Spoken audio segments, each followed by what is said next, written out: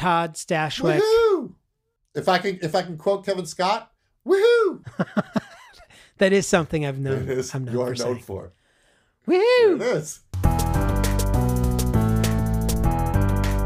Hi, everybody. Welcome to the Centralia Improvisational Podcast. This episode's guest is none other than Mr. Todd Stashwick.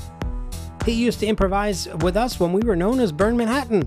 He has been a TV and movie star for the last 20-some years. You may know him from Sci-Fi Channel's 12 Monkeys. Maybe you know him from the Disney movie Kim Possible. You may know him from the series The Riches with Minnie Driver and Eddie Izzard, or his countless appearances on television programs such as Star Trek, CSI, Law & Order, Supernatural, Curb Your Enthusiasm, Heroes, Private Practice, Burn Notice, Justified, The Originals, Gotham, SWAT. It's endless, people. So sit back, relax, and enjoy my conversation with Mr. Todd Stashwick. The following podcast is in no way related to Centralia, Pennsylvania. And now, direct from New York City, an island off the coast of America, it's the Centralia Improvisational Podcast. Ha! So, hey, Todd Stashwick. Todd Stashwick. Yes, I am. I'm Hollywood Todd, we call you. I'm the king of compartmentalization. So let's go forth and have a fun time while the world burns. Right? What a year. So how is your apocalypse going? You know what? My mother has a great phrase, which is, we're all in the same storm, but we're in different boats. And so I am fortunate that I recognize my, I'll use the word, privilege, that our boat is sound. The kind of work that I do, aside from acting, I've diversified my income streams. And so work has been plentiful. I have been able to continue to be employed, as well as my employment involves creative output, so creatively satisfied. My children are healthy and happy. My wife is healthy and happy. Obviously, the stresses of the pandemic, obviously the state of politics, all these things add to, I'm not going to pretend like it doesn't bear on my soul. Yeah. But you and I both fortunate man. I think I am too. You know, I often forget that I'm lucky that I can worry about politics. Yeah. I'm not worried about, dysentery in my drinking water, or gang lords running through my town, or ICBMs blowing up my, hospital. Yeah, and you can marry who you want to marry, and I can marry who I want to marry. I am not persecuted for the color of my skin. Like, I am beyond, and therefore, with great privilege comes great responsibility. So you try to be the change you want to see in the world. I vote accordingly. I support causes and charities that I believe to cause change. And I myself, ideally, try to live in a way that I can live with myself and respectful in the world, and teach my children right, so that they don't have to suffer in the way that other people have. Like, not my children specifically, but my children will help be part of the solution. Mm-hmm. Yeah. Mm-hmm. I'm right there with you. Yep. So, I have a squeaky chair. Oh, that's fine. I have a can of WD-40 I keep on my desk. Yeah. And well, it's like at the end of A Day in a Life. That story? By the Ruddles? Well, no. The Beatles. That other independent indie band from that skiffle band from Liverpool. Yeah, I was confused. The Beatles and the Ruddles. Which one was real? Well, they were both real. Oh yeah, you're right. I mean, they weren't. They didn't exist in our minds. They were 3-dimensional. If you think about it, they were constructed. They wrote songs. they played music. So how are the Ruddles any less of a real band? I happen to like the Ruddles just a little bit more than the Beatles. No, I don't disagree. I think the Beatles were derivative. Man, I blew the gag. I blew it. Yeah.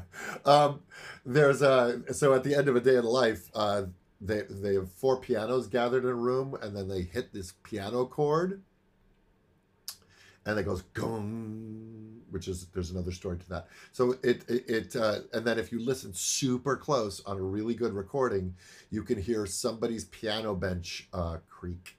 Oh, yeah, that was the capper. That was the capper. Really nice. Like, keep that in. Hey, so Paul, keep that in. That was really good. Oh, so you liked it, I'm going to leave it in then. All right, then. You know what, we'll do a whole song. Let's do an entire album of creaking benches. Am I the only one who likes the Ruttles more than us? Well, I don't believe in us. I just believe in Ruttles. So wait, were you doing John? I was doing just a generic Liverpudlian. A generic Beatle? Or you were just doing... I was doing the Beatle, which is a combination of all 4 Beatles put together, plus a dash of Pete Best. Because I was doing Stu. I was doing Stu after the stroke. Oh, come on, this got so dark. You went so fast. Dark. Really fast. Click woo. Welcome to 2020. Please hang up and try again. Oh man, he hung up on me. He did. So here's the footnote to that Beatles story. That was the longest note held in pop music history until Prince's Purple Rain. He holds a guitar note longer. Oh, of course he did. He's like, I'm going to do one better. I'm going to be better than the Beatles. It's pretty good, Prince. Thank you. I'm going to be better than the Beatles. It's basically Fred Armisen's Prince. That's it's the best one. And I actually use a line of his constantly in my life because it always makes me laugh. There was an episode of SNL where Drew Barrymore was playing Pink, and it was when him and Maya were doing the Prince show, and she was Beyonce and he was Prince, and he would whisper things to her, and then occasionally he would ask questions. And my favorite question. He asks, and I continue to ask this of people in all earnestness because it's so strange. He goes, "Yo, Pink, do you live the life deluxe?" Oh, the Prince talk show. So when you were a kid and you're watching SNL, because that was the beacon for all of us, I think. Yes. After the Muppets were the gateway drug. Primer.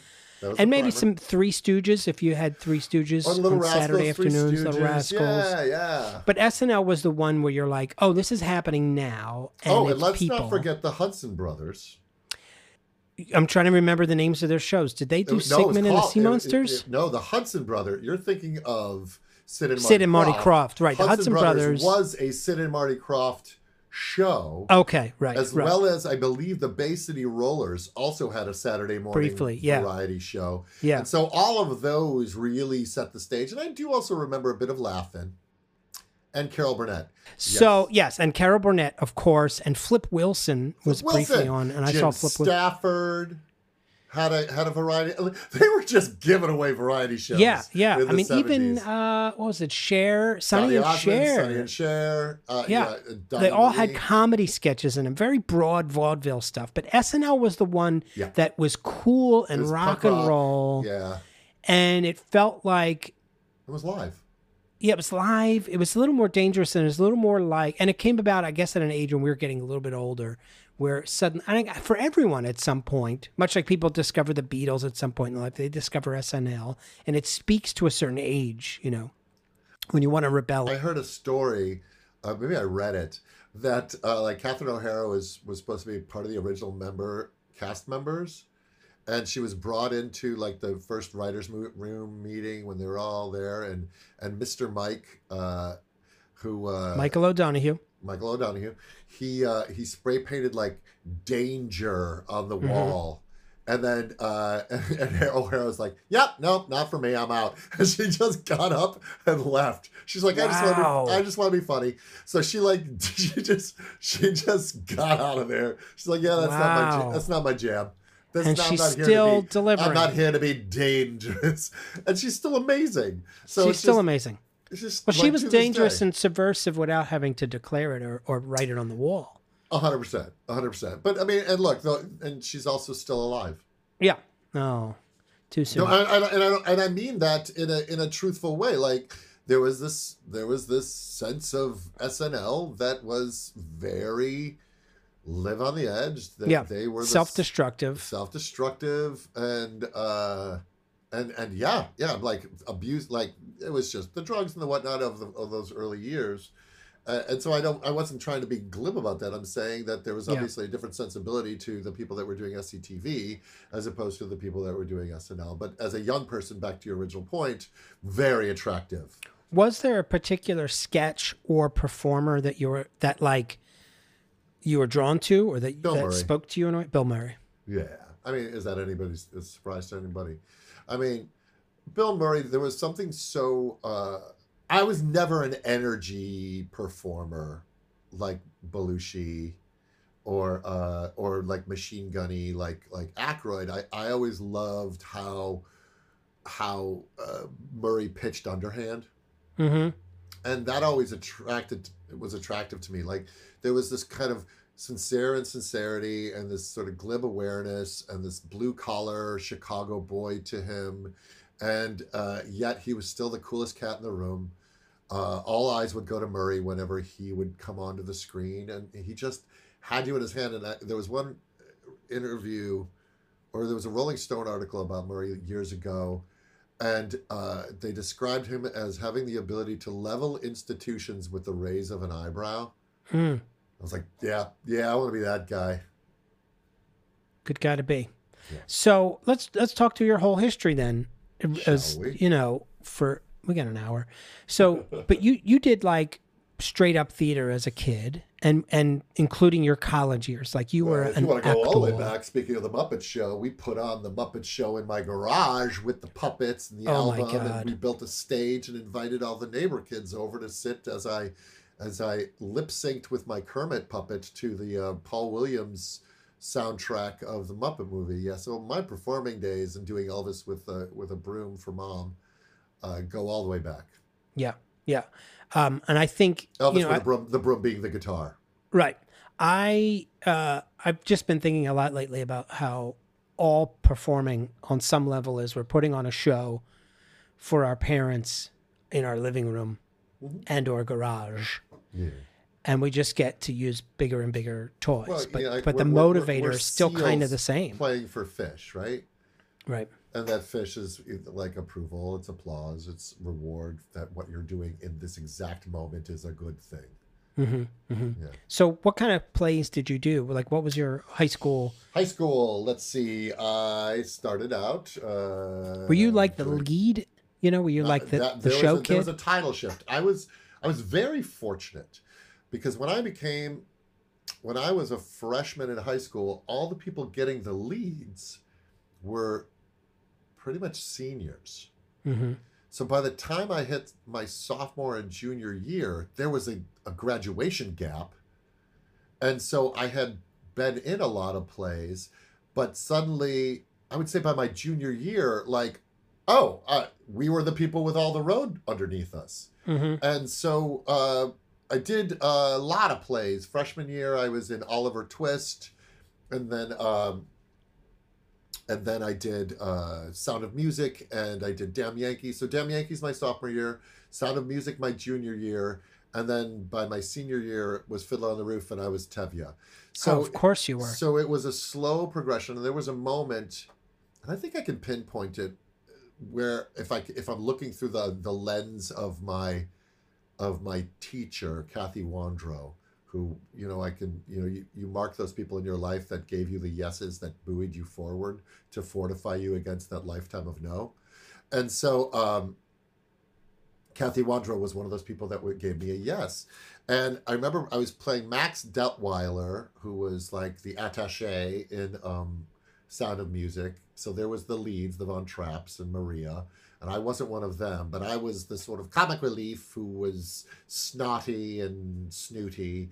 And there was a moment where I enter with like my plaid jacket and my suitcase and my hat, and I literally have to go backstage, do a costume change, and show up at the top steps in a tux in the matter of like 30 seconds.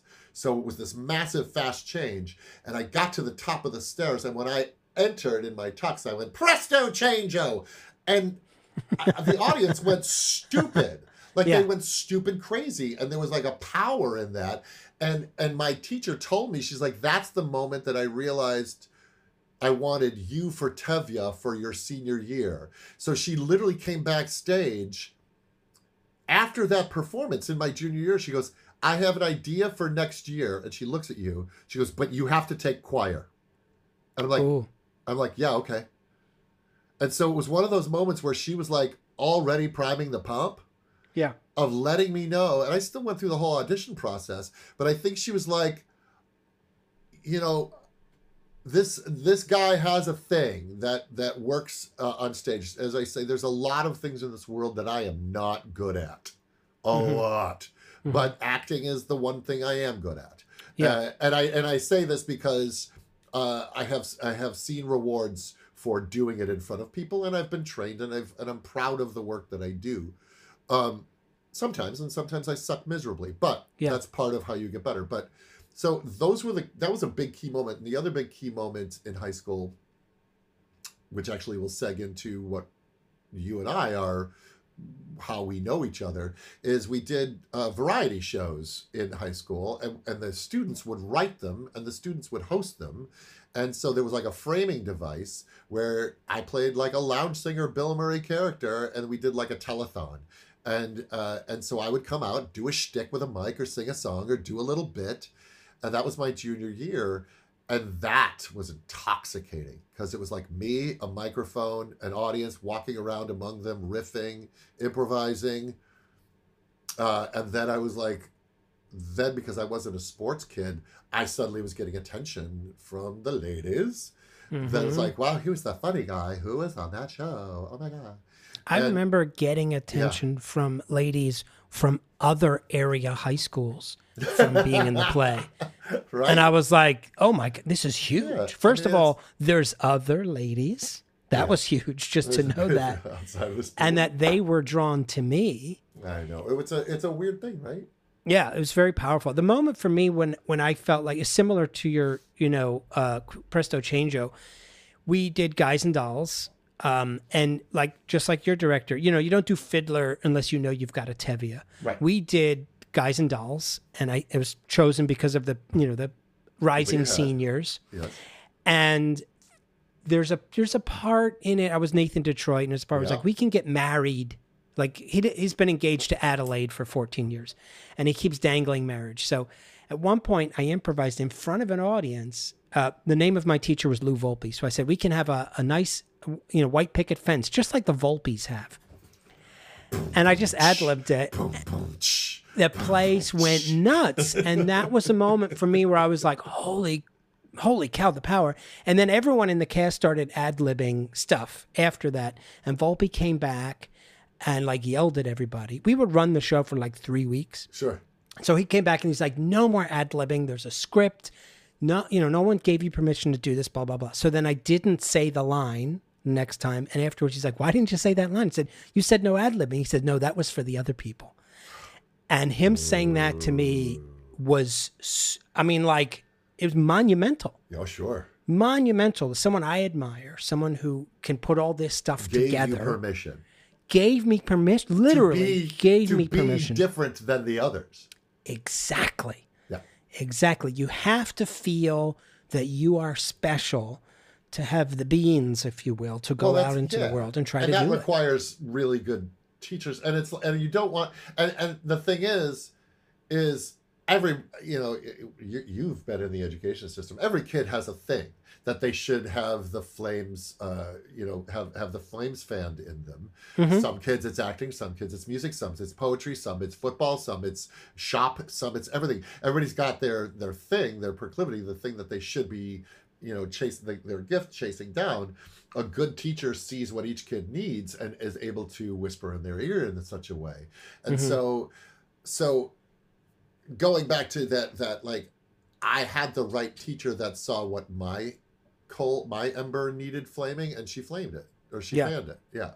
So, so you went to college for theater. You were like I a did. acting major, and you went to a school, ISU, correct? Illinois State University. Which is where like John Malkovich went. Yeah, And Laurie Metcalf. And Laurie Metcalf. It's like a serious Gary Sinise. Gary Sinise. All those Steppenwolfies. Yeah. Sean it's like Hayes. Sean Hayes. What was it? What was it like being? You know, you're Tevye in high school, and then you go to this university. Well, which first obviously I went to Loyola in. University. Oh, you did? Yeah, I went to Loyola University, and that was fascinating because I went there on a scholarship. They didn't offer an acting class to freshmen. And so but then they cast me as the lead in Bus Stop. I was Bo in Bus Stop. But my only training had been high school, and now I was, quote unquote, competing at a college level.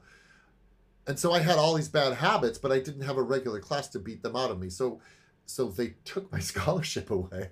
Wow. Because I sucked in Bus Stop. Even though it went to like regional theater festivals and whatnot, it was a great cast, but it was really a hard time for me going to ISU because everything that, you know, I had promised myself, and there's also a big seminal moment. I was just feeling like shit about myself in college. And they took my scholarship away. I wasn't getting cast. I was feeling bad. I was heartbroken. I was probably having too many party weekends. The girl that I loved didn't love me back. All of that nonsense. And so I was dragging myself around. And at Thanksgiving, I came home to visit my folks. And I remember we were in the car somewhere, and I was just depressed, staring at the floor of the car. And there was this moment where I went, oh, I could leave. I don't have to, because you think this like I'm going to college and I'm locked in for 4 years. Yeah. And you go, no. It's my hands on the wheel. I'm paying these people a lot of money to make me feel bad about my ability. I know I'm better than this, but they've pigeonholed me now. And so then I go back, have like another month of school before we're going to break. I've decided to leave. And my buddy Tom Studer was doing a directing class thing, and he saw something in me. He's like, I want to do these Bogosian monologues, and I want you to do a Bogosian monologue, and I'll direct it, and you do it. It's a one-man bit, and you'll go up and you'll do it. And so he and I worked on this, like, it was like a 5-page monologue out of Drinking in America, Eric Bogosian thing. And it was really dark, and it was really funny. It was a really great character. And I went up and did it. And then suddenly the faculty was like, oh, who's this guy again? Yeah. And then I was just like, it was like I got to, in many ways, leave with both fingers in the air. I'm like, yeah. How you like me now? And so I was like, if you give me direction, if you give me guidance, I will get rid of my bad habits, because I have, you know, as they say, talent is one thing, skill is another. Skill is that which can be repeated. I just didn't have skills. Yeah. I just had raw talent. And so I left there. I came back home. I started doing community theater. I did Biloxi Blues and waiting tables and doing community college so that I could transfer to ISU eventually. Wow. Yeah. I mean, it's amazing that you gave yourself permission to do. A lot of people would have just changed their major. No. I sealed off the exits. Yeah. Yeah. And so you go to ISU. Yeah. Totally different story when you get there? Got another scholarship. You know, it's interesting. I had a great time at ISU, but once again, I think you and I are Joker boys, right? And yeah. And we're Second City boys. We're improv boys. And I don't think that school necessarily knew exactly what to do with me. Because you go, well, we have our Mamet guy, and we have our Shakespeare guy, and we have our Moliere guy, and all these guys were talented. I mean, it's just a great school filled with talented people. My buddy Doug Simpson went there with me. Like I said, Sean Hayes. Really talented people. But I was the guy who's like, no, I'll do Sam Shepard. I'll do Moliere. I'll do it all. But because I'm a character, I'm a character guy, and so I still got cast. In fact, I did a Dario Fo play where I played 5 roles in it, and it was done like a Saturday Night Live. It was very sketchy, very broad. And so I had a great time, but I think the most valuable things that I did there was directing my own stuff, and putting my own stuff. But the other thing that they have is they had movement training and voice training and text analysis and all of the training of being an actor, so that, I know how to crack a script and break it down. I know how to modulate my voice and what it sounds like and learn dialects and how to move and all. Yeah, those skills are essential. Like, skill comes in when the talent doesn't show up, or you know what I mean? Like, you're waiting for that alchemical magical thing. If you've got skills, you're going to make it happen every time. Right. I said to a buddy of mine the other day, we were having a conversation. Like, I said, talent is the drawing back, the knocking back of the bow, the potential. Skill is allowing it to hit the bullseye every time. Oh, that's good. Yeah. I'm going to start using that just in every That's a day. good one, right? Just, I see people on the street. I'm just like, going to hey, say Winnie. it to them. Hey, Winnie. Hey, yeah. And she was, shut up, Dad. I don't need any more advice. You said it. You already got me the t-shirt. Oh, please. So, all right, let's fast forward. So you're done at ISU. You're trying to figure out who you are, and I already knew who I was. I was that Second City boy. You're from Chicago, so Chicago you boy. knew. Yeah. You knew you're going to go to Chicago at some point. Well, I didn't have any reason to go anywhere else. I knew eventually I wanted to get to Los Angeles because I wanted to be a Ghostbuster. So, but I knew how the route for me would be via Second City. So I'm like, I'm already here. I live in Chicago. And what a fortuitous thing, like being influenced by SNL and all those cats, to have Second City right there. And even more fortuitous, there was a Second City Northwest, which was 20 minutes from my house. Yeah, that's convenient. I lived in the suburbs of Chicago. My buddy Lou introduced me to Cheryl Sloan, daughter of Joyce Sloan, and Cheryl was a producer at Second City, and she was the producer of Second City Northwest, and he introduced me to her. He said, hey, my buddy Todd wants a job here tearing tickets, because when I was at Loyola, my friend Holly Wartell was performing in the Second City touring company. My freshman year, they did a free show for freshmen at Loyola, and I walked to the front of the stage afterwards, and Holly Wartell was tying her shoes, and I said, hey, how do you get into Second City? She's like, well, get a job there so you can watch it every night, and you can get your classes covered. And so I immediately, right out of college, went to Second City Northwest, got a job tearing tickets because I knew I could study there, and then I knew that job could transfer downtown, tearing tickets and bartending and waiting tables. So I would have employment while I was studying in the training center.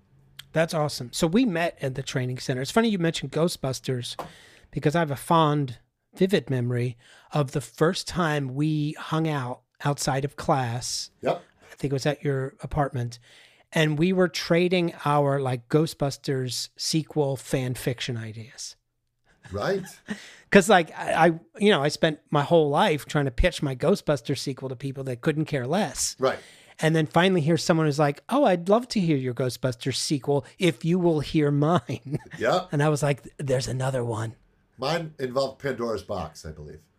Mine, yes, exactly. And mine was about a fake tuna company that was putting ghosts in the tuna cans to spread ghosts. As you do. Yeah, so we bonded. And, Second City is one of those places where you meet people of your tribe, other sort of oddballs. Yes. That just want to be funny. Yes. What did you learn most from Second City? You also took classes at I.O. I did. Simultaneous. So what did you get from those classes you didn't get at ISU? Like, what are the skills?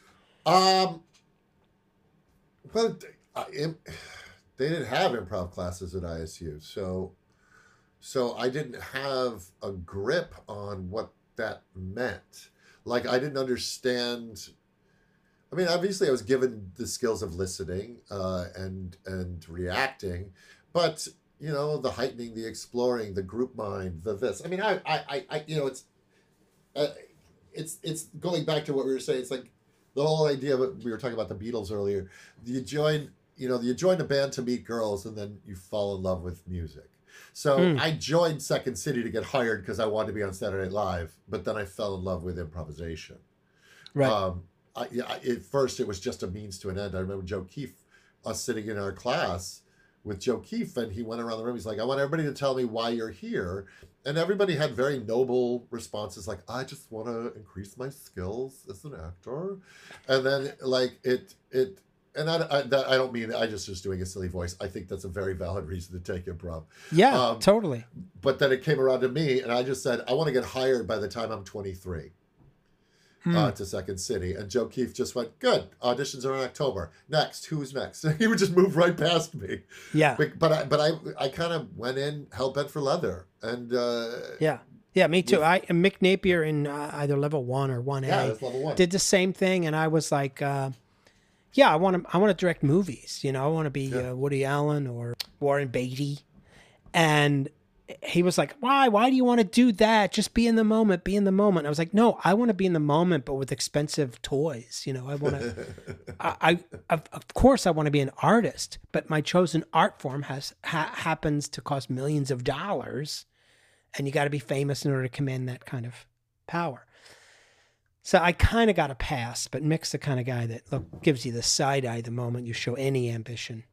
Yes. Yeah. But you know what? You also need those purity gatekeepers there too, because then by the time that we got to Burn Manhattan, we were purity gatekeepers. Yeah, I think you need a little bit of both. I mean, I don't disagree. Intrinsic and extrinsic. What Mick was saying was the intrinsic was more powerful, and he knew I needed to learn that lesson. That's what eventually I did. Yeah. I need to be doing it for me and the band. I need to walk off stage and feel good that I did what I wanted to do, and not necessarily race to the lobby to see if the groupies are there. Or the agent, Or the agent, or whatever that extrinsic thing was. So those are, and I think with, I got my 10,000 hours. I mean, Second City was my Hamburg, where I was on the road getting calluses, with the funniest people in the country, with Adam McKay and Neil Flynn and Susie Nakamura, and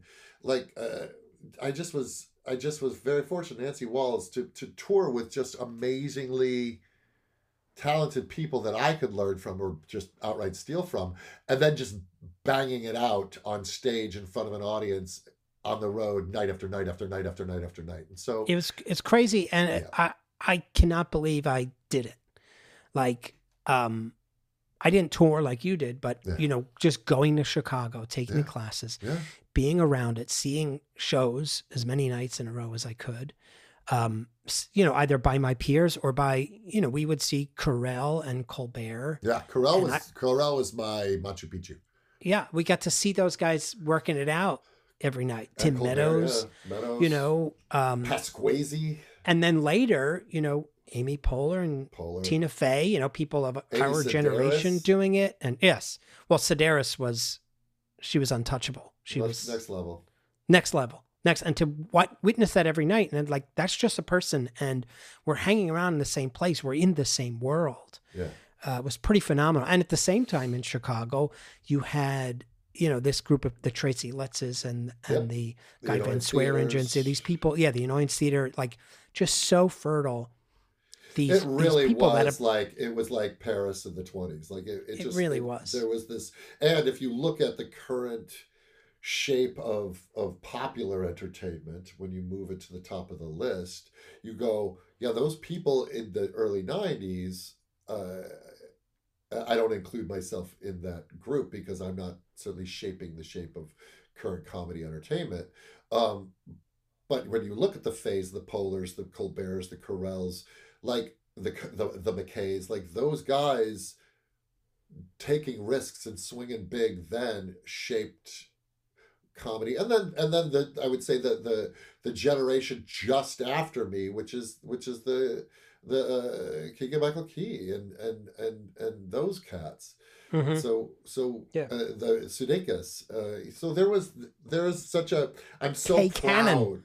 Yeah, Kay Cannon. Yeah, I'm so proud to have come from that, Vanessa Bayer, to have come from that stock, to have been part of it. I had a different relationship to it. I felt a little bit more as an observer and a less Favreau, for Christ's sake. Like, Oh he my was God. part of that. Like, The Mandalorian. I'm saying, and Iron Man. so The so Avengers. like literally shaping pop culture as we know it today. So there, what a wonderful heyday. So when I say it was Paris in the 20s, like all those expats, like when you had Hemingway and Fitzgerald and Dorothy Parker, like all of them sipping Zelda, sipping absinthe and doing their thing. That's sort of on the from the improv comedy level. That's sort of what was going on in the early 90s in Chicago. Totally. UCB. UCB. Yeah, It was all happening, all at that time. It's a very special time. it really was. I think it's because, we were the first group of people that watched SNL and comedy becoming cool and rock and roll in a way it hadn't in the culture. We went to try and, that was our Nashville to figure out how to do that. Yes. It was the mecca of improv.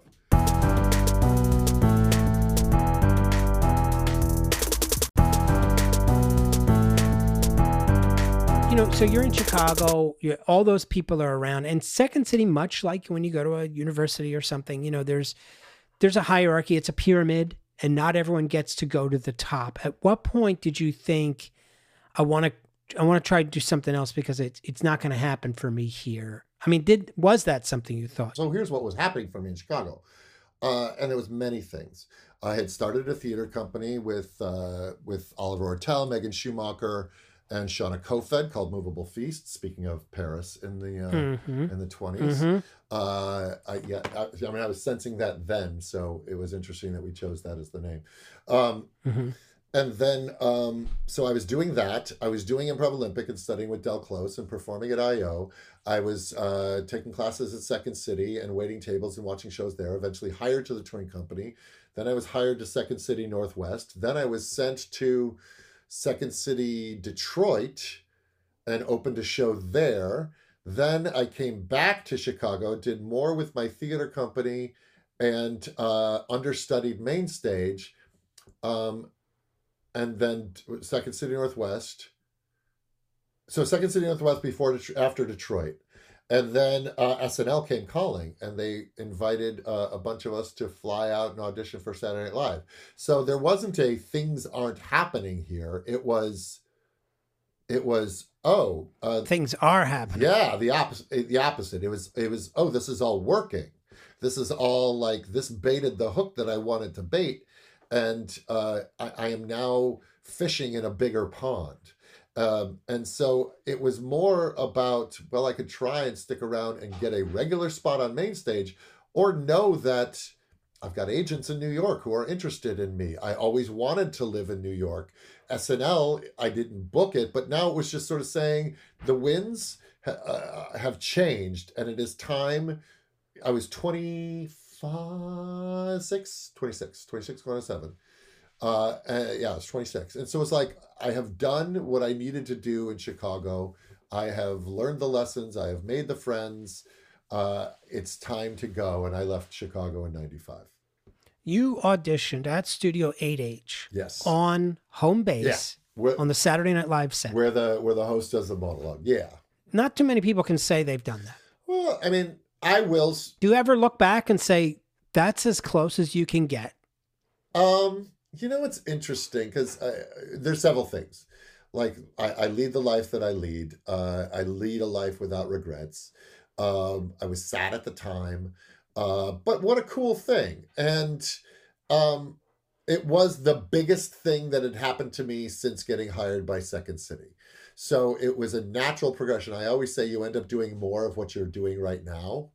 So if you're not doing anything, you're going to continue not doing anything unless you do something to change that. But once you put energy into something, objects in motion stay in motion. And I think you end up, if you continue to see what that thing can become and say yes to that thing, it becomes more of it. So the fact that I said yes to going to Chicago, the fact that I said yes to learning improv, then boom, I got hired to Second City, boom, I got up for SNL. So the plan was working. Yeah. So let's just talk briefly about your New York days. Oh, Kevin, you were there. I was there. I could just tell you your life. Let's talk about our New York days. Let's talk about our New York days. Well, we met at Second City in the classes, and we sort of hung out. Immediate fast friends. And then Movable Feast did a sketch show. I got to be part of that. You're one of the best and that parts felt of it. really You were great. It was such a great time. I want to eat a big-ass bowl of this font. It was just so silly because typefaces were new. We're all getting into. Look at this font. That's a sexy font. I want a big-ass bowl of this font. So silly. It was a really great show, and it was just great to work on a great show. Sort of that thing of intrinsic motivation versus external. It wasn't like, oh, this show's going to make it for us. We were trying to say something about our generation. Yeah. I mean, in hindsight, a little pretentious, but you know what? One of my favorite things that Adam McKay ever said is, he goes, "I'd rather be pretentious than boring." Yeah, totally. So I never, when you're pretentious, never minded being pretentious. You're taking a big swing at least. Yeah, you're trying to do something, trying to be high-minded. And I had written some plays and stuff. And for me, it was like, honestly, it was my father passed away and I was relatively young, early 20s. And I'm like, kind of feeling, what do I want to do with my life? And I wanted to be, I always wanted to be in New York, just like you said. And I was like, well, what am I waiting for? I'll do it now. And you were moving to New York at the same time. Yeah. So we moved around the same time and immediately I grabbed a few people that I knew and you grabbed a few people that you knew and we formed a group together. We were also living together. We were living together. That is right. 50th Street and 9th. Yeah, which was crazy. Railroad apartment. Yeah. The things you do in your 20s. Well, I remember, speaking of, so I was living with Aaron Purcell for a bit. I was sleeping on a couch in the Village, and just before you had moved there, and Johnny T had got there, and I remember Johnny T and I walking around on Halloween, because I moved in October, and then Johnny T got there, and we were walking around the Village during Halloween, which was insane coming from Chicago. It was like, wow, this is a city. And that was great. And then I remember going to your railroad apartment before I moved in, because Denise and those guys, Denise and Mike and Denise were there still. And so I came and I remember watching that Beatles box set. Yeah. So, and that was before I moved in, but those guys were moving out. So it was like, you're like, dude, I got a spot. If you need a spot to live, I got a spot. And so I moved in with you and Rani. Yeah. And it was super awesome because all we cared about was comedy and Star Wars, probably, and just nerding out 24 hours a day and trying to keep each other motivated and excited to do stuff. And we also converted the living room into a rehearsal space for us to do our improv. We would invite Shira Piven over to direct us, and we had Matt Higgins and Jay Roderick and Teese. Remember, just like, because we were talking about, like, we're junkies as far as improv goes. We're like, we need a space to play out. You had been doing a show with a bunch of people, and Senseless. It was like it was directed by an ex-Second City touring guy, and we're trying to use the Second City method to do political social stuff. So I remember thinking like wanting to do some, knowing we didn't want to do the kind of short form stuff we were doing in Chicago. We wanted to do something a little more like Bang Bang, and but a little less casual, but sort of take the polish of Second City, but combine it with much more experimental. And I remember lying on the futon, which was on the floor because it was the 90s, and the image of a poster came into my head of four of us with suits walking down the street in Soho with torches and the words "Burn Manhattan." And I remember walking, and it was a black and white poster, and I remember walking into the kitchen, our dirty little kitchen, and with my now wife was there, you were there, and Renee was there, and I just literally, it was like, it all sort of went, I went, "Burn Manhattan." Us in like Reservoir Dog suits, but we'll call it Burn Manhattan instead of a funny name. And you're like, because you're Kevin Scott, you went, "Let's do it. When do we start?" And so let's do it. So I called Shira Piven. No, I called Adam McKay and said, "Here's my idea for a thing." And then he goes, "Well, he's like, I obviously, because he was, one of the head writers of Saturday Night Live, he's like, I can't do that. That sounds awesome. But the woman that I'm dating right now, who is now his wife, he goes, she's looking to do experimental improv. Let me connect you with her. And I remember seeing her and Kate Walsh, by the way, at an SNL, a taping of SNL. Was I at that No, taping? I don't. Maybe. Yeah, because I remember seeing Shira at one, but she might have been at all of them. But yeah, she might have been at all of them. But she was there with Kate, actually. So we were there. And so I sat down and had lunch with Shira and pitched my idea, which actually had makeup and pompadours, and I wanted to like really push. Mm-hmm. Which all that falls away because of attrition. But then I went and got Johnny Teese and Levy, and you went and got Matt and Jay. It was a magical time. Magic time number 2. Yeah, it was really, exactly. It was magical time number 2, 2.0. having had some great stuff in Chicago. You mentioned Bang Bang briefly. That was my group. And it was funny because Bang Bang, we were very pretentious. Bunch of basically Steppenwolf, theater guys who literally are all with Steppenwolf now and have won the Pulitzer and stuff like that. And trying to use the tools of Second City to do Steppenwolf style theater, like improvise a play every night. But I don't know if it was egos or just inexperience or whatever. We never really had a strong director. It was just chaos on stage. And in that way, we were saying, like talent versus skill. It was all talent that sometimes was brilliant and very little shared skill that would have some of the worst shows ever. And it wasn't until Burn Manhattan came along and we had a strong director and sort of some maturity that we're able to sort of figure out how to do what we were trying to do. So Bang Bang was the Quarrymen. Exactly. And Burn was the Beatles. Sort of just figuring out. I'm just going to continue to hammer this Beatles metaphor in. Of course. If you're going to compare yourself to someone, you better be someone legendary. Yes. Nothing pretentious in that. We were the Turtles of... We were Herman's Hermits. And it was like... it felt so good to be like, oh, we're figuring this thing out. And we didn't butt heads. No. We weren't argumentative. We were all saying yes together all the time. Let's just do this. Yeah. And the proof was in the pudding. We did great shows. Yeah. We all stretched ourselves and each other. Yeah. And we had a director who just loved what we were doing. And we had audiences that loved what we were doing. There's nothing more satisfying. And in the best of all possible worlds, that's all we would have done for the rest of our lives. I'm saying that in all honesty. Like, of course, like I said to Mick Napier, I would love to be making movies and all that stuff, but it would be with us, with our group. 100%. With our tools, doing what we were doing. And it's such a special thing. And I look at regular people and I feel for them because many of them never had something. And I feel very lucky and very fortunate. We all had the bandwidth to take that big swing. We all wanted the same thing from it. We all were literally doing it for the love of the game. There was not, we had thoughts and ideas of like, how can we translate this to television? But we didn't, that wasn't the goal. Like the UCB guys were so focused and it paid off for them to go, we're doing this so that we get this, so we get this. I think with Burn, it was much more of a sort of an artist's collective, if you will. And we all had confidence that at some point it was going to break open, like something would happen. Burly Bear.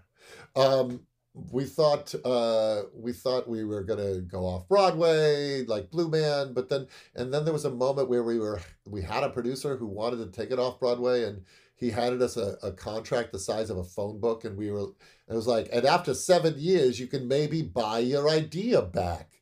And I don't think any of us were like, I don't think we have 8 shows a week in us. And I don't think you could sustain an improv show for 8 shows a week.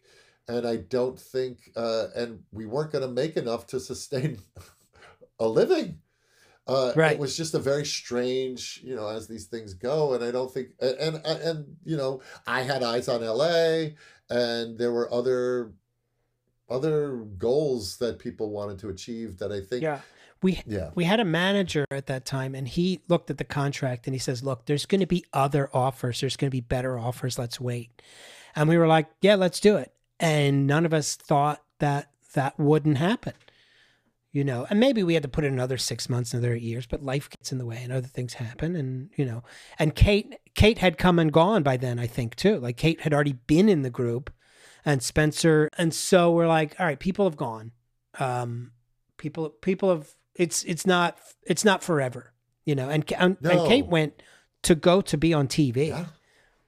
You know what I mean? So we were like, oh, that could be a route too. Yeah. That if this isn't working. And I was coming and going to I was going to LA for pilot season and coming back. But I will say, it's like the memories of the shows are as vivid as if, and this, we're talking 20 years ago, 25 years ago. It was a while ago. Yeah, I mean, we started late 95, 96. So yeah, 24 years ago, we began the venture. But I still like remember some, like it was the biggest swings. We took big swings with the art form that I was proud of, and it shaped my work with Doubtful Guests. It shaped your work with Centralia. I founded an improv school on it with the foundations that was John Teese and myself. So it suddenly it became the seed that grew other trees. It was very cool. So what are you doing now? So you write games. I'm currently writing video games. Yeah, and you're doing a lot of D&D role playing stuff. Yeah. What do you want to talk about first? Well, the writing is the writing. It's a job. It's wonderful. And there's not much to say in terms of, I can't talk about what I'm writing, so that's no fun. But it's writing, it's the same process. I get in a room, I have writing partners, we bounce ideas back and forth, we settle on those ideas, and then we type them, and then we shape what we typed, and then we hand it into people who give us notes, and then we reshape what we typed, and then they give us checks. So I mean, it's a dumb question to ask, but like, I guess it's, how does improv make you a better writer? Like, do you ever remind yourself to just yes and, or to let go, or get out of your head, or anything like that? I don't have to remind myself because it's like if you run marathons, then your muscles are shaped and attuned to run marathons. I started improv with in earnest in 1990, so that's 30 years ago. So this is how I approach acting. It's how I approach writing. It's all pushed through the lens of improvisation, because that is, you and I went to we got our master's degree at improv, in that between Chicago, Manhattan, and all the work that we've done after, this is what we have our doctorate in, essentially. So, right. So everything, all my approach is through improv. Even you mentioned your acting, like you're often a paid actor. A new movie just came out. My day job, yeah. And you've been on TV shows and stuff like that. I know a lot of times in TV you don't really get a chance to improv, but is there a way that you get to apply it, even if it's just internal in your process? You're saying there's no way to improvise because I'm not making up my own words, then we're confusing what it means to improvise. Right? So I improvise all the time, meaning I get into a scene, my partner gives me something, I have a natural, honest reaction to that something in character, but I happen to say what the writer's written. Yeah. So it's all still improv. Right. It's just it's still give and take. It's still hiding and exploring. Active listening. It's like it's running through follow the follower. Yeah, chase the scene. All of it's happening. Have you ever had like a professional acting job where you got to ad lib dialogue or improvise? 12 Monkeys. I had a very great collaborative relationship with the showrunner and the writers there, where they would let me come up with stuff, and I consider that more ad libbing than improving. It's not like they just sort of tore open the scene. Just do one for you. Where just say whatever you want. Like, there's been moments where I would pitch a line or say something else or throw in a different line there and there. I did a pilot once that was all improvised, where we would literally improvise the scene and then go back and do it again with the cameras rolling. I also did Curb Your Enthusiasm, which is sort of how that show was run. So yeah, I've had a lot where I have been writing dialogue on my feet. So you did the Curb with the Seinfeld I was crew. the president of NBC. Yes. I got to be honest. Like, if that was me, I would have just retired after that day. I would have been like, are you kidding me? Yeah. I'm in a Seinfeld? Yeah, I got to walk around and rebuilt the set. And so I got to walk around the Seinfeld set. Oh my God. It was both Seinfeld and Curb. Yeah, you got to be on two iconic shows. Sort of, yeah. Simultaneously. Yeah, that's crazy. That's just crazy. That's crazy. And super, super awesome. I mean, that's huge. Yeah, I've had a lot of pitch me moments in my life. Between writing and acting, they've taken me to some wonderful places. Like my improv has taken me to Scotland. Writing has taken me to Skywalker Ranch. Like, it's just been, I'm very, we talked earlier about, I recognize and live in gratitude of the things that I'm not going to say I haven't worked hard for. I absolutely have. And I've reaped the benefits of my hard work. And I have a lot of gratitude for that. So let's jump into what you're doing now, because, you're writing, you can't talk about it. I can't talk about it. I'm working on stuff for Skydance Interactive or Skydance New Media. So we're working on a kind of a new thing, a new approach, and it's going to be very cool and with a very cool IP, and I can't talk about that. I just completed writing a video game that I have yet to be able to announce what it is, but it's in the wild a little bit. The game isn't finished, but stuff about the game is out there, but my name has not been attached to it yet because of that's how they roll that stuff out. Let's talk about the D&D stuff you're doing, because you're really passionate about it. It's so much fun. And we've played one game together. We had sort of a Burn Manhattan reunion to play D&D. It was fun. Which was super fun, but obviously myself and Matt, Jay knew a little bit more. We were just sort of like, what exactly is happening? Yeah, you were newbies. It takes a bit. We're total newbies. And it also takes a bit from an improviser to go, oh, wait, there are certain parameters. It isn't a free-for-all. Yeah. But you do make choices, character choices. You do play scenes. And then you roll the dice to see what is the outcome of the choices that you make. Right. It adds some sort of random external factor. Yeah, the unforgiving... dispassionate eye of the universe that is the dice roll. But you're a dungeon master. I'm a dungeon master. That's what you do. So you write the story. It relies on that skill. Yep. And then as an improviser, you guide people through the quest. I guide them through. I tell them what they're seeing and what's attacking them. And then I run the combat of the attack. And then I lay down the clues. I let the mystery unfold. And so you're sort of in early D&D games, back when Gygax was the man and Dave Arneson and all those cats back in Lake Geneva, they called it a referee. They called him a referee. But as the story part started becoming more important, because originally it was just miniatures and wargaming, and then the story part and the role playing evolved. It evolved into Dungeon Master, from Game Master to Dungeon Master. Do you feel like the D&D and what you're doing now is like the perfect distillment of all the things you love? It is kind of a nexus, yeah. Yeah. I mean, it's gaming. It's very nerdy, sci-fi-ish. Yeah, so that's why there's a public and a private version of it. Like, I do a lot of streaming D&D for charity events and the like. So there is a very public version of it. And then I do a lot of, as you have been a part of, private games that we do on Zoom, or when the world's not burning, I invite people over to my nerd lair and we play out in my garage. I just find it so delightful that you, at your age, are still playing with the toys you loved. Oh, it doesn't stop. As a kid.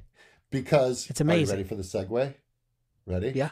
Because my life is just one big Nerd Circus. Nerd Circus. That's your new venture. Venture. It's Todd Stashwick's Nerd Circus. Yeah. How did this come about? Like, why do you like go from, doing whatever you're doing? You're like, I've got to do this thing. Like, what's in the same way that you're like, it's called Burn Manhattan. What is it that sparks these things for you to go like, I need to make this thing? I'm going to use a Kevin Scott phrase, which is, I need a new hat. And I have a lot of creative energy, and I always like digging into a different form. So it's like, I want to form an improv group, or I want to form a theater company. Now I don't want to just do that. I want to do a school. Now I just want to, now I want to take the improv group that I did, but do it as Victorian ghosts. Now I want to, and so then I was playing a lot of D&D privately, and then that led into me streaming D&D and then running the games online, which then is like, oh, okay, well, this is kind of cool. Like, there is an audience out there for this stuff, which has been proven out by like Critical Role and shows like that, and Dungeon Run. And I also love to, like, Kevin, you're the same, where you're like, I love a thing and I want to share it. Like, I want, like, here, taste this pizza because it's really good. It's my favorite. So that being said, that also extends itself to a vibe. So when I think about Dungeons and Dragons, it lives very much in this sort of late 70s mystique of like orange and brown and listening to Styx, as I was a kid with my Trapper Keeper and my Dungeon Master's Guide and my cigar box, rolling dice in a wood panel basement with orange shag. I'm like, so that's what D&D feels like. It's like, it's Stranger Things, right? And I'm like, God, I was looking at sort of the D&D marketplace, because there's a lot of people out there that are vendors in the casual nerd space. Guys like Matthew Lillard and Satine Phoenix and Joe Manganiello with Death Saves. All of these sort of celebrities who also have a brand, but they sell things that they themselves dig. And like Joe is very much into that heavy metal, Conan the Barbarian, very aggressive, wonderfully rock and roll,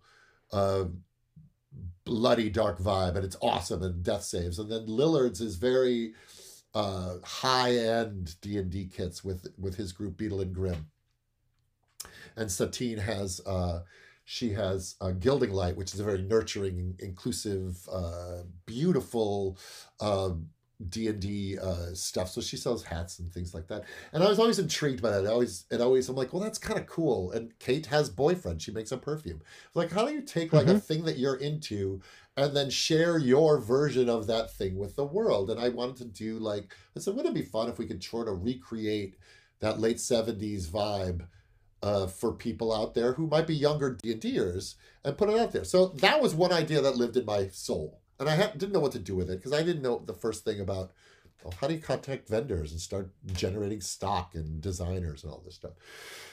So then I was invited on a Instagram live with this guy, Brandon, Trader Brandon. So he was an Imagineer, a retired Imagineer who did Trader Sam's, the tiki bar. And he was a fan of 12 Monkeys. And he's like, hey, I see that you like tiki stuff. Do you want to come and talk to me? We both sort of seem cut from the same cloth. I'd love to interview you on my Trader Brandon transmissions. I was like, all right. So we got talking, and he's got a website where he sells tiki merchandise and all this. And he's a gamer, but he plays like Fireball Island and other things. And he wasn't playing D&D, but we started to talk about D&D. Well, this blossomed into a conversation after the interview. And then just grew into a friendship where I was like, I'm now his ambassador into D&D, and he's my ambassador into tiki. And he goes, you should make some Mai Tai glasses. I think the people who are, fans of your stuff would like some Mai Tai glasses. I'm like, oh, how do you do that? And he's like, this. I'm like, oh, that's cool. And my son's an artist, and he could draw something up. And I was calling my room where I gave the Nerd Lair. I'm like, oh, Nerd Lair would be a cool name for a thing. But there was already a guy out there doing a thing under the Nerd Lair. I'm like, okay, can't call it that. Then I started thinking about, well, between all the nerdy shows that I've been on, Supernatural, 12 Monkeys, Buffy, Star Trek, all of that, and all the stuff I'm into, which is Star Wars and Lord of the Rings and D&D and comic books and video games. Like, my life is a nerd circus. And so and then Brandon, understood Shopify, and he understood the site, and he understood how to build all that stuff. So he was my Sherpa into that world, and it just kind of came together. And again, talking about having bandwidth during COVID, I had time to put this stuff together. Yeah, I think that's the main thing. It's that intrinsic motivation, I think. Yeah. It's that I just want to see this thing in the world. It doesn't exist, and it's in my brain. Yeah. And I want to put it out there. I totally get that thing. And that's, to tie it back to improv, that's the thing that I still absolutely love about improv. Yeah. I want to be in a play, and I want to be in a play where these crazy things happen, and I want it to be able to go anywhere. I'm just going to go and do it. I don't have to audition. I don't have to hope the professors like my performance. I don't need a scholarship. I'm just going to give myself the scholarship, and I'm going to go and do it. Yeah. I'm going to go be a rock star. No one's going to tell me no. Well, that's just it. Like, I mean, look, I'm certainly fortunate that I have, because I'm neck deep in the Comic-Con world, and now, I'm dipping my toe in the D&D streaming world, and people are fans of the shows that I'm a part of. So I had an audience to pitch it to. So it wasn't like a vacuum, I've done, this week I did a lot of sales. I'm happy to say.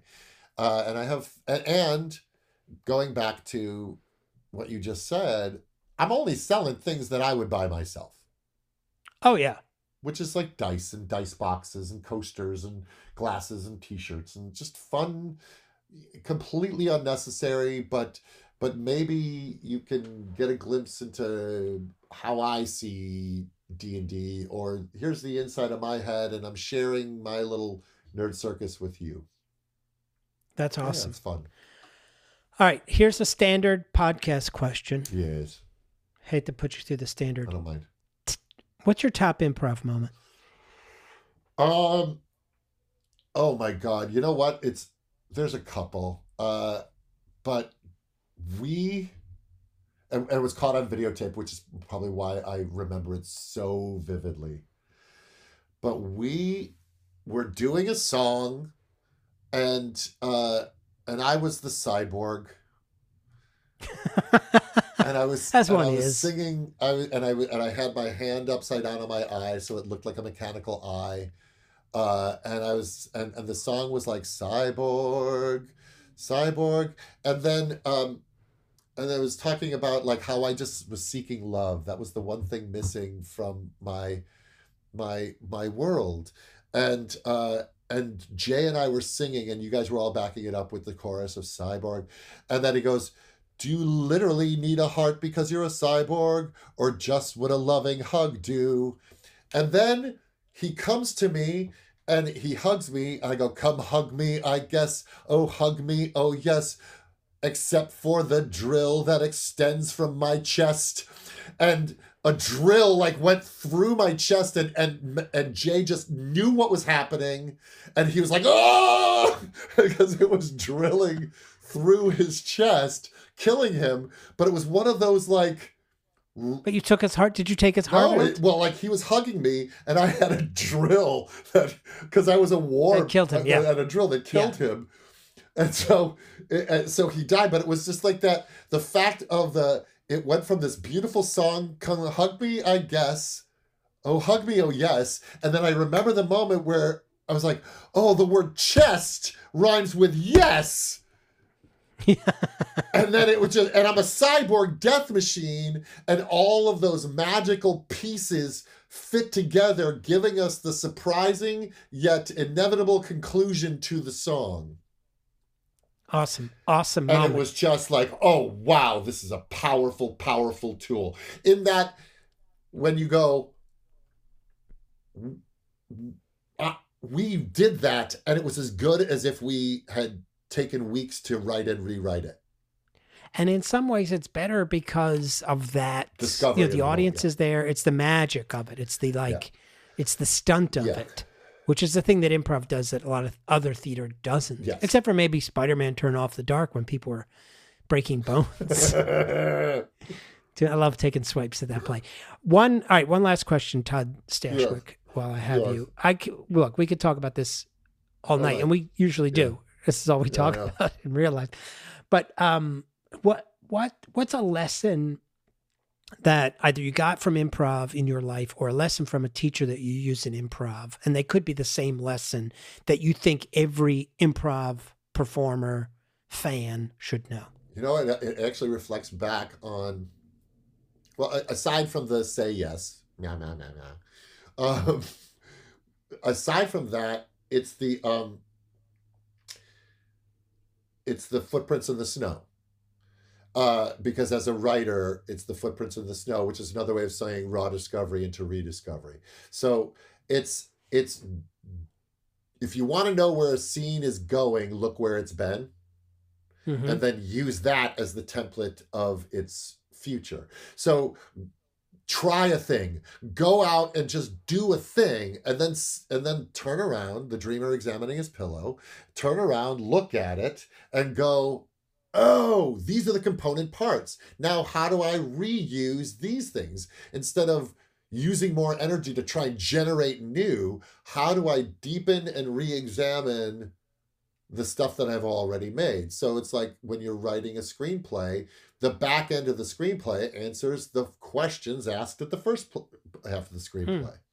And that's like something you got from like long form improv, where it's like, what's my second beat? What's my third beat? I'm going to look back at the first beat. Yeah.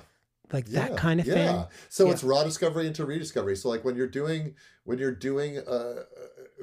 doing a scene, it's like you go out and you and me just start chuckleheading on stage, and then we hit a certain point where we go, okay, that's the shape. Now let's just keep repeating that pattern until that pattern can no longer sustain itself, and then the scene's done.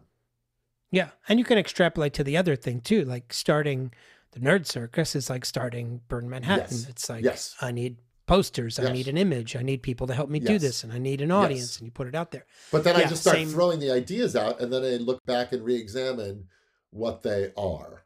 And in many ways, I'm doing the same thing now, because the Nerd Circus is just filled with the stuff that I was raw discovering as a child. Yeah. And rediscovering it as an adult in a new way. It's all reincorporation. It's all pay attention. Listen. Yes. Listen to your partners, listen to yourself, reincorporate it. Do you remember a discussion we had once about you used the metaphor of toilet paper with improv? You're like, it's toilet paper. I think that's an Adam McKay phrase that I've been. Was it? Well, he said it. We were teaching a class one time, I believe in Dallas, and he just is like, it's toilet paper. It just flushes away. I remember hearing that and just being like, what are you talking about? These are precious baubles. These are, we're spinning gold. And then I sort of eventually got to the synthesis and said, well, it's both. It's both. While we have it, it's precious. But then we got to throw it away. But that's also toilet paper. Because if you don't have that precious thing in the moment, you're screwed. It's really valuable when you need it. Yeah. And when you're using it, but you don't. Go to Costco the week we're going into lockdown. But then once it's done, it's behind you. Yeah, exactly. Literally.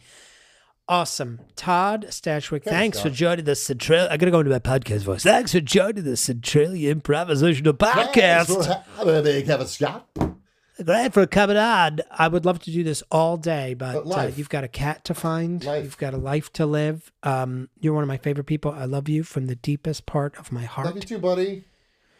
And hope to see you when the world returns to being a world again. Where do we reach you? Where do we find you? Oh, you're on the Twitter? At www.thenerdcircus.com. I'm on the Twitter at Todd Stashwick. I'm on the Insta at T Stashwick or at The Nerd Circus. All the best with the Nerd Circus. Thanks, Booba.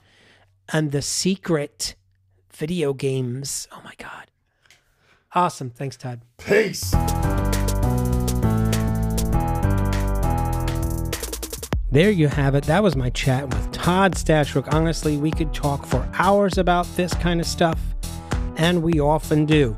If you enjoy listening to this podcast, feel free to support us directly on our page on anchor.fm. Tell your friends about it. Check us out on the Instagrams, the Facebookses, and the Twitterers. You can email us directly at centraliaimprov@gmail.com. We're going to have more episodes coming out very soon, so be sure to like and subscribe so you get every episode directly in your ear holes. Thanks for listening to the Centralia Improvisational Podcast.